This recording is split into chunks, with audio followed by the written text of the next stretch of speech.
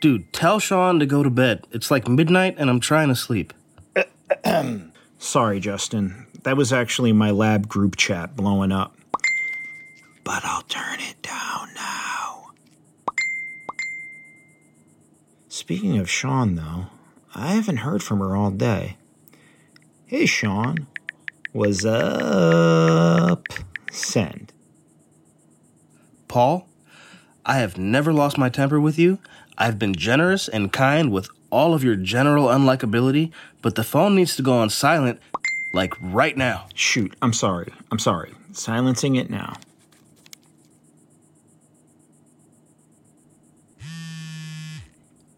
Hi, Paul.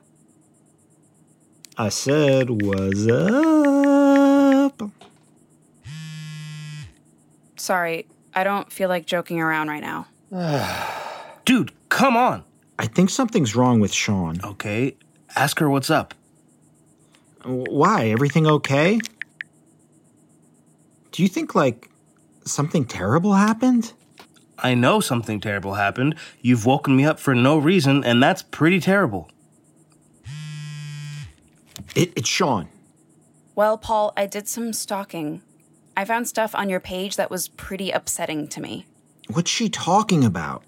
What is it? Justin, be quiet. Oh, wow. Now you want quiet? You're unbelievable, man. I'm gonna go take a leak. I don't have time for this. I can't. What's wrong with you? It's the first girl you ever talked to? What's wrong with you, dude? I mean, Jesus Christ. What did you see? Maybe I can explain. Some comments you made a few years ago on some of your pictures, making fun of the kids in the Gay-Straight Alliance at your school. And a picture one of your friends posted of you mooning the pride flag. That's just not cool. And it's not who I thought you were. I don't think we should talk anymore. That was a long time ago. I can explain, and I... Don't be defensive, Paul.